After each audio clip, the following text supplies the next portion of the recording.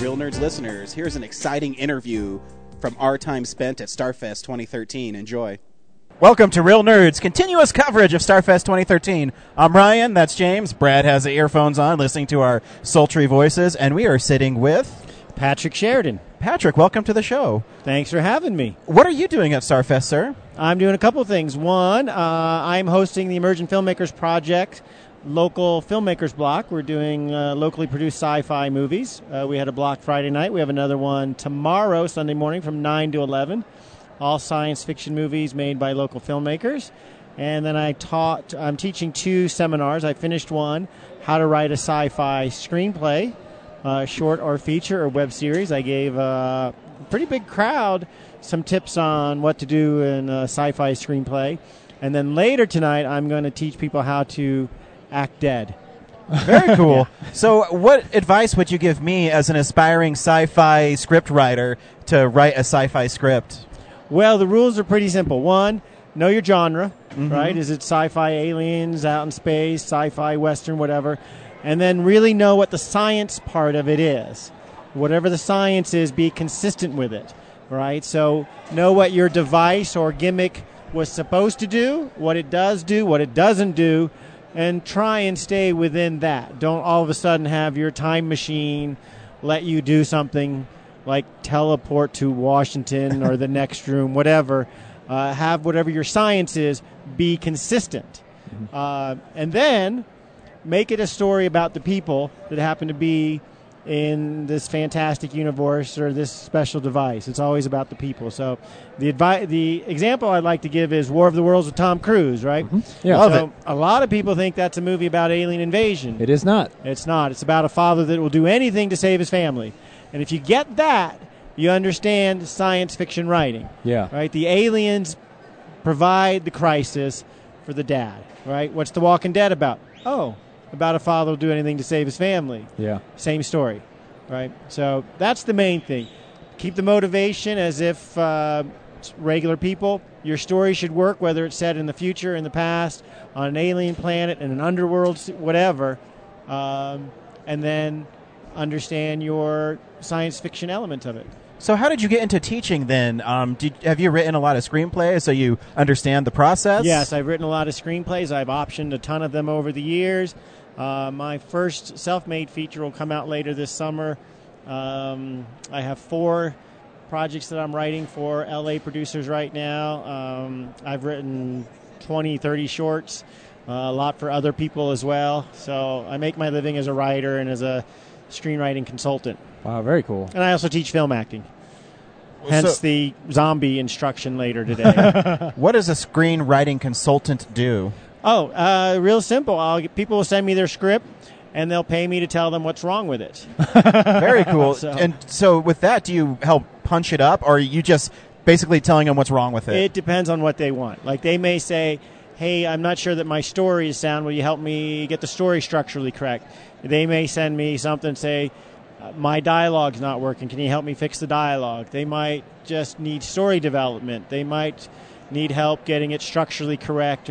They may have very specific things, or they may just want me to comment on the whole thing. So different clients, different things. Can you tell us a big movie that maybe you helped consult on and you know what you helped do and it made it into the movie and it was really cool? I would love to, Awesome. but I can't. Oh, Yeah. oh, you know what? This interview is over. Yeah, when you work on a big time budget movie as a consultant, you sign more contracts than anything else.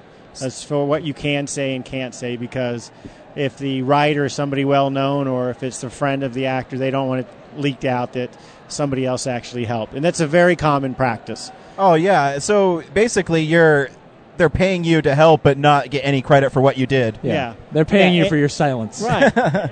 Very much so. And, It's like and the mob. sometimes it's really simple stuff. Like I went to film school in Vancouver, and I happened to be on set when they were shooting a movie up there, and it had a big American star in it. And I was just on set because some friends brought me there, and they were having a lot of trouble with a particular scene, and the screenwriter wasn't there. And the friend that I knew said, hey, Patrick's a screenwriter. And they said, well, here's the scene. Here's the problem we're having. What can you do? And I said, well, just don't have him say this and have that guy say that. And it fixed the problem. And they loved me, but they found out I was American, and they can't pay Americans in Canadian movies, at least for that one. Huh. So that kind of stuff. It's a lot of times it's very small stuff. Yeah. So it might be the ending. They say, we're not happy with the ending. What can we do? And sometimes it just takes a fresh pair of eyes. I've done that with my own work. I've said, I'm having trouble with this, and I give it to somebody I trust, and they'll say, oh, hey, idiot, it's really simple. It's this. I'm like, oh, duh. Yeah. And you think it's sometimes the writer is too close to the material, so they don't want to admit if there's a flaw in it, and it helps to have, like you said, someone come in and say, hey, that's very common, especially in the indie film world, where somebody will write a first or second draft and say, hey, let's shoot this, and they don't want to hear any feedback about, hey, you maybe want to rewrite this, you might want to revisit this. And for Hollywood movies, you get a lot of feedback, and it's often not very nice. And for indie filmmakers, probably the best thing you can do is take advice on the screenplay. Screenplay is the one thing the indie filmmaker can compete with everybody. You can have a great script at any budget. And so take the time, get it right, listen to people who know what they're talking about. Whatever feedback you get, spend your time trying to incorporate those notes. Don't spend your time trying to explain why the person who gave you the notes is full of you-know-what. Yeah. Right? So do the work. Try and figure out, what's he really saying? This section isn't working. Let me see if I can take his ideas and make it better. And if that's not working, what's he mean? There's no conflict. Oh, okay, let's see what we can do to make it better. And just really keep pushing it. Right? Don't settle for okay, because okay is, you can't overcome an okay script. Yeah, and I'm a writer as well. It's what I went to school for. And the thing that I always found with criticism was that you had to look at it through a lens of saying, like, sometimes they're going to say something that you disagree with, but maybe they've got their finger on the pulse of what's really wrong. Maybe they can't see where the problem is, and they're saying something that to you seems superficial, but they know that they're catching a ripple of the actual problem, and if you can follow that back to the source, it ends up being really helpful. But you've got to be open-minded about it. You do, and the most important thing for a screenwriter when it comes to taking feedback is remember two things. One, it's never personal. Yeah. Right? Oh, yeah. And two, if somebody's giving you heartfelt feedback, it's because they see something positive in the work. They see that this could be a movie. They see the value. They see the artistry. They see something. And they're giving you the feedback because they want to see your story realized. Because it's really easy for other readers to see your script and go, oh, I get this movie, but this thing in your script isn't supporting that. And for too many writers, that thing that isn't working is too near and dear to them, and they're just not able to sort of let go. So you can't take it personal. You got to be willing to let go. And then also, when you're getting feedback, celebrate the fact that somebody is reading your script in a very critical way and saying, I like this a lot. This is the issue I have with it that's keeping it from really being fantastic. And then don't spend all your time trying to explain to me why it's fantastic even with that in it, because it either is or it isn't. It's only my opinion, and I'm often wrong, but do the work, right? Yeah. Probably the worst thing you can do is like, well, I've already done 10 drafts. I don't want to work on it anymore. Well, 10 draft is about the time where it starts to get interesting. Yeah. That's when the hard work is. So who's the biggest jerk in Hollywood? I'm just kidding. I can tell you the biggest jerk in town is. Yeah? Yeah, that would be me. I doubt it. Right, so, Brad will attest to that. Biggest jerk in town? Yeah. So do you like doing specific genres? Are you more, what am I trying to say? Do you have a specialty, I guess, in script consultant, and that's what you usually try to strive for? No, I really don't. My two strengths are in just story structure and dialogue, but for my own work, there's no specific genre. That may have hurt my career. One of the big mantras you hear now in Hollywood is, brand yourself, become the best romantic comedy writer, the best horror writer, and that doesn't really interest me. So my scripts, I just turned in a first draft for a LA producer that's a mystical realism piece. She came to me about a year ago and said, I'd like to do a movie that is part Notebook, part Sixth Sense, part Sliding Doors. It's got to be half Spanish, and it has to have butterflies in it. What? Can you do that? Whoa. And I'm like, Yes, I can. And shortly after that, I was approached to write a Western. So the two could not be more different. Wow. And then I'm working on an indie, very indie flick, and then a kind of a twist on a superhero genre. So I just like to write what I like to write. So far, it's paid okay. That's all that matters. Just right? okay. So let's touch on the emerging filmmakers. How did you start that, or what do you do for them exactly? Sure. I didn't actually start it. It's been at the Bug Theater since 2002. We show locally produced movies the third Thursday of every month. To date, we've shown, I think, 900-some films. Some of them have been amazing. Some of them not so much. We have Oscar winners that have shown there, people that have gone on to win Oscars. And I got involved in about 2005. I started making movies because I thought that would, one, help showcase my writing, but also help me to understand how writing gets converted into the movies. You know, a screenplay is all dialogue and movies are all pictures, and there's a disconnect there. So a screenwriter should really make something to kind of learn that.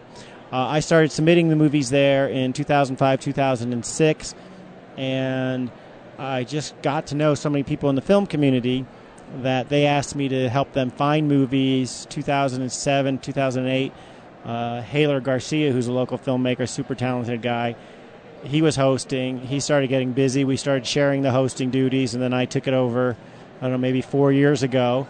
So we're always looking for submissions, and then we have in the last 3 years created a couple in-house festivals. The Colorado Independent Women of Film, which is going to be in August. Last Thursday we held the first Denver Animated Pixel Show, which was all animated movies. We're going to do something called the Don't Blink Film Festival, which will be movies under 2 minutes. So that kind of stuff is what we're doing over there, and always looking for new stuff. The Bug is also the home to Festivus is there as well, which is a national film festival, and the G.I. Joe Stop Motion Film Festival is there. So we do a lot of local film stuff down at the Bug Theater, the Emerging Filmmakers Project being kind of the anchor of it all. So is there rules to submit a film besides the obvious, if it's a specific, rule for it, like the Don't Wink one, or can anybody turn in a film and you guys will show it? And well, we won't show everything. If it's really, really bad and you're a jerk, I'm not showing it. If it's really, really bad and you're a nice guy and you want to get better, and it's not 40 minutes, I'll show it. We try and put on a good show. We really encourage new filmmakers. My biggest piece of advice to filmmakers of all levels when you're entering in festivals is keep the movie short. 8 minutes and under is preferable. 6 minutes is golden. When you submit to festivals, and I've talked to festivals all over the country with my own films, is the first question they ask when the screening board gets it and they submit it, the programmers say, how long is it? A 22-minute, 27-minute, 30-minute film is just death to a program, and it would take up half of our content in the Emerging Filmmakers Project. We like to show anywhere from 5 to 8 movies, so keep it short. I hear a lot of times from people say, I don't know, how can you make a good movie in 6 to 8 minutes? And the answer is always, you can if you're talented. Right? So that's what I would say. Just tell your story, but keep it brief. Do you think, too, you said that if you're nice and it's bad, you'll show it, and you think by putting someone like that in the program, they see the other films that are around them and see what they have to achieve to be as good? You think that helps people as well? It does. In almost every case that I can think of where we had a first-time filmmaker who just wasn't very good at anything, but maybe one element was really good. Maybe he was a great cinematographer. Maybe he was a great storyteller, but the actual look of the movie was no good. But if he recognized that he was learning and trying to get better, and he had a good attitude about it, we encourage that. We want that guy. But I got a movie about 5 years ago that was probably the worst movie ever, and the guy seriously thought it should win Sundance. It was unwatchable, and for about 6 months after he sent it to me, he literally showed up at every Emerging Filmmakers Project and started every question and answer with whatever filmmaker was, will you ask Patrick why he won't show my movie? And I finally said, look, it looked like you had fun making your movie, but your movie's not very good, and you're not aware of that. So go make something else and send that, but he never did. So, So yeah, we understand that nobody starts out great. We are bad filmmakers when we start. The key is to recognize it and to get better and to reach out to the community and let people help you get better.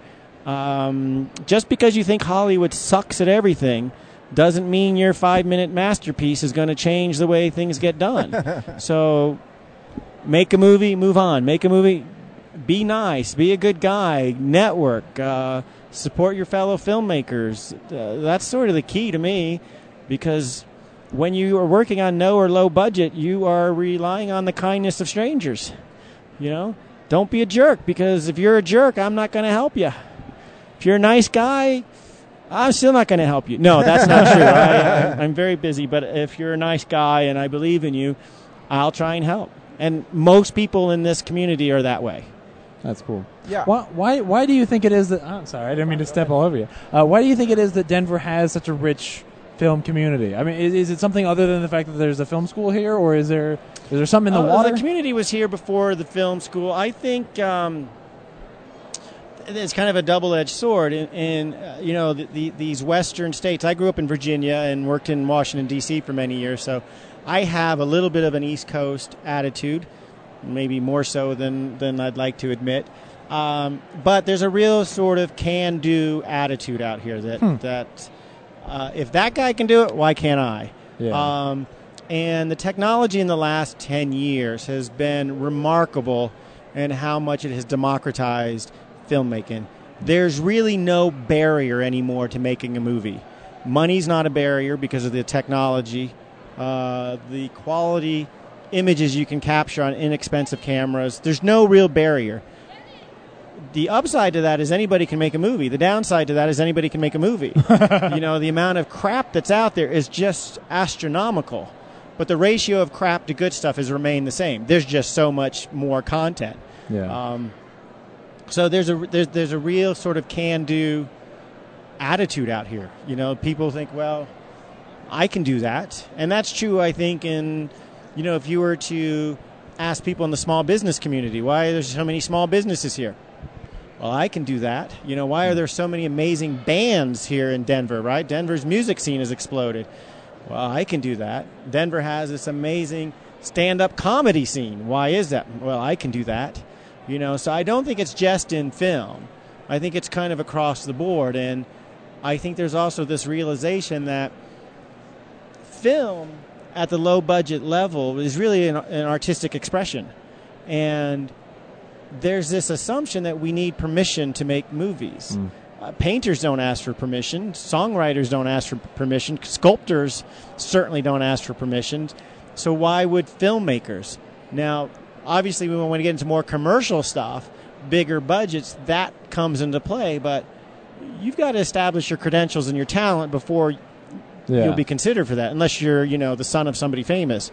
But if that's the case, you're probably in L.A. anyway. But out here, you can do it. Well, and I think part of that is exactly what you guys do, because a painter can get the paint and do it himself, and if it's bad, he doesn't have to show it to anybody. But the people who want to be in film, it's still a collaborative thing. They've got to go to their friend and say, like, hey, I want to do this thing, and maybe it's not going to be good, and we're going to suffer through this thing. And it means that you do kind of feel like you're asking for permission for your friends and family and stuff to fail with you as you learn. Right. Which is why it's great that there are organizations like you guys who are out there trying to help people to get better. But film is unique in that when you ask people to be in a movie, they light up.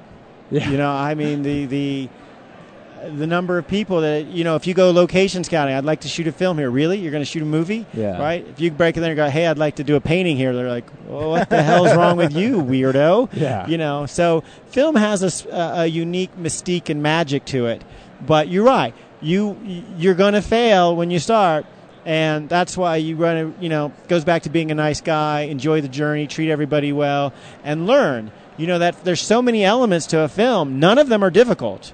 Right, but there's a lot of them, and you're not going to get all of them right out of the gate. So be okay with that. Give yourself permission to fail, and then go do your best effort and make another one. Yeah. Learn, progress, right? So too many filmmakers kind of hit a plateau. They're happy with their averageness. Keep getting better. Keep reaching out. Keep learning, right? Treat people with respect. When you can pay them, Make sure you feed them, give them the footage when you're done with it, all that kind of stuff. But actors, for example, didn't grow up wanting to be in commercials or doing industrials. They want to be in movies. And when you say I'm making a movie, that carries some weight. Yeah, it's funny. That's what when we interviewed Spencer Kane, that's what he said. That like the very first time he saw himself on film, he was like, "Oh, man, this is what I need to do now." Like it's just infectious. Yes, yeah, I know Spencer. He's a really good guy and very talented, and yeah, absolutely. Now, he hasn't had the unique pleasure of working on one of my movies yet, but he will. Does he know that, or is that on the down low? We don't have to tell him. Nothing that I say is ever on the down low. Spencer knows he needs to up his game. No, I'm kidding. Spencer's awesome. Cool. So you've mentioned a few things. Is there a place we can go online and see the work you've done? You can see some of my older work on paddywagonfilms.com. My newer work is either in the festivals, and I'm moving everything to Vimeo, so my newer work is not available.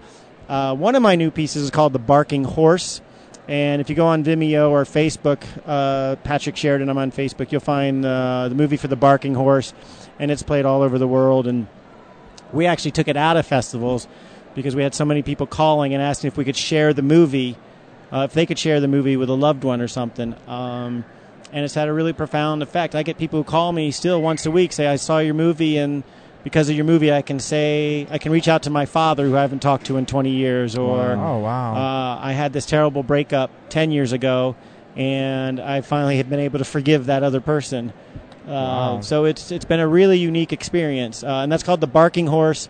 I think if you Google it, you might be able to find it, but Vimeo would have it, Facebook page for Patrick Sheridan, you'd find it there too. So that's got to be cool as a filmmaker to know that you've touched people, and that's all you want to do with a film, right? It's really crazy because the movie was made kind of accidentally. I had a friend that did this art festival, and he said, will you please make a movie for my festival? And I finally said, if I make it, will you shut up? And he said, yes. So it was a poetry film, and I had a different poem I wanted to do, but my brother had all the family footage. I was going to just use family footage, throw a poem on top of it, and be done with it. And I never got the footage. And about a month before the event, I still hadn't made anything. And this actress I know, Christine McQuillan, said, well, what else do you have? And I sent her this poem called The Barking Horse, and she really liked it. And so she and I were both the cast and the crew, the whole thing. So we just ran around, shot it. And I didn't really cut it till the night before the festival. So I really had no idea what it was. And then the festival got canceled due to snow. And I sent it to Christine about a week later after I had finally got everything finished, put music on it. And she said, this is pretty good. And I was like, I really haven't watched it. And so we sent it to some festivals. It played in Festivus a year ago. It's played in a bunch of festivals. And I was really surprised at how much it touched people, because it was really a story about me as when I was in my 20s, kind of flirting with becoming an alcoholic like many of my family, and pushing people away, and kind of the cost of your own actions. And so I really didn't... I thought all the movie did was reflect what a royal asshole I was at one point in my life. That's what I thought. I just thought it was kind of, this doesn't look good on me. I'm not going to show it. And then people started coming up to me after screenings and saying, I need to call my father. Right? And it's really profound impact, and it's kept on. And even in ways that have nothing to do with the story, just that it's touched people. And it's really amazing to get calls out of the blue from people struggling with something and saying that my movie helped them. And the other thing that's been really cool is it's inspired 2 poetry film festivals. And it's been really crazy. It's a 3-minute art film, and it's been crazy the impact it's had. So that's so cool. That is really so that's cool. The Barking Horse. You can find Barking that. Horse.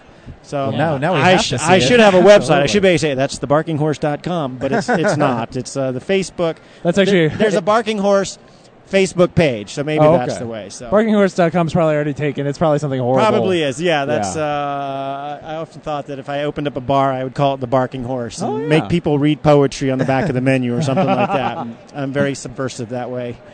So.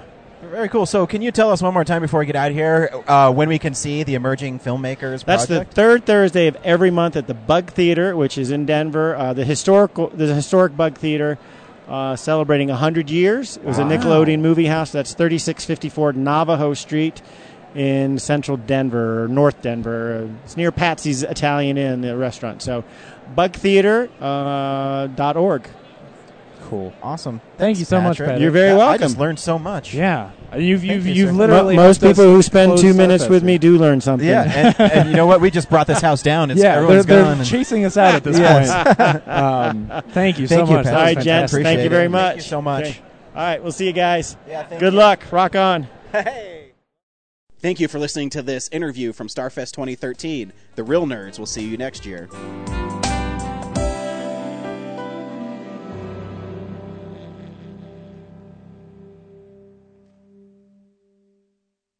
Thank you so much for listening to Real Nerds Podcast. You can subscribe to us on iTunes. You can also stream us on Stitcher Radio. Email us, realnerds@gmail.com. Visit our website, realnerdspodcast.com. You can tweet us at @real_nerds. Call us 720-6nerds5. Like us on Facebook. This has been a Nebulous Visions production. Until next week, bye.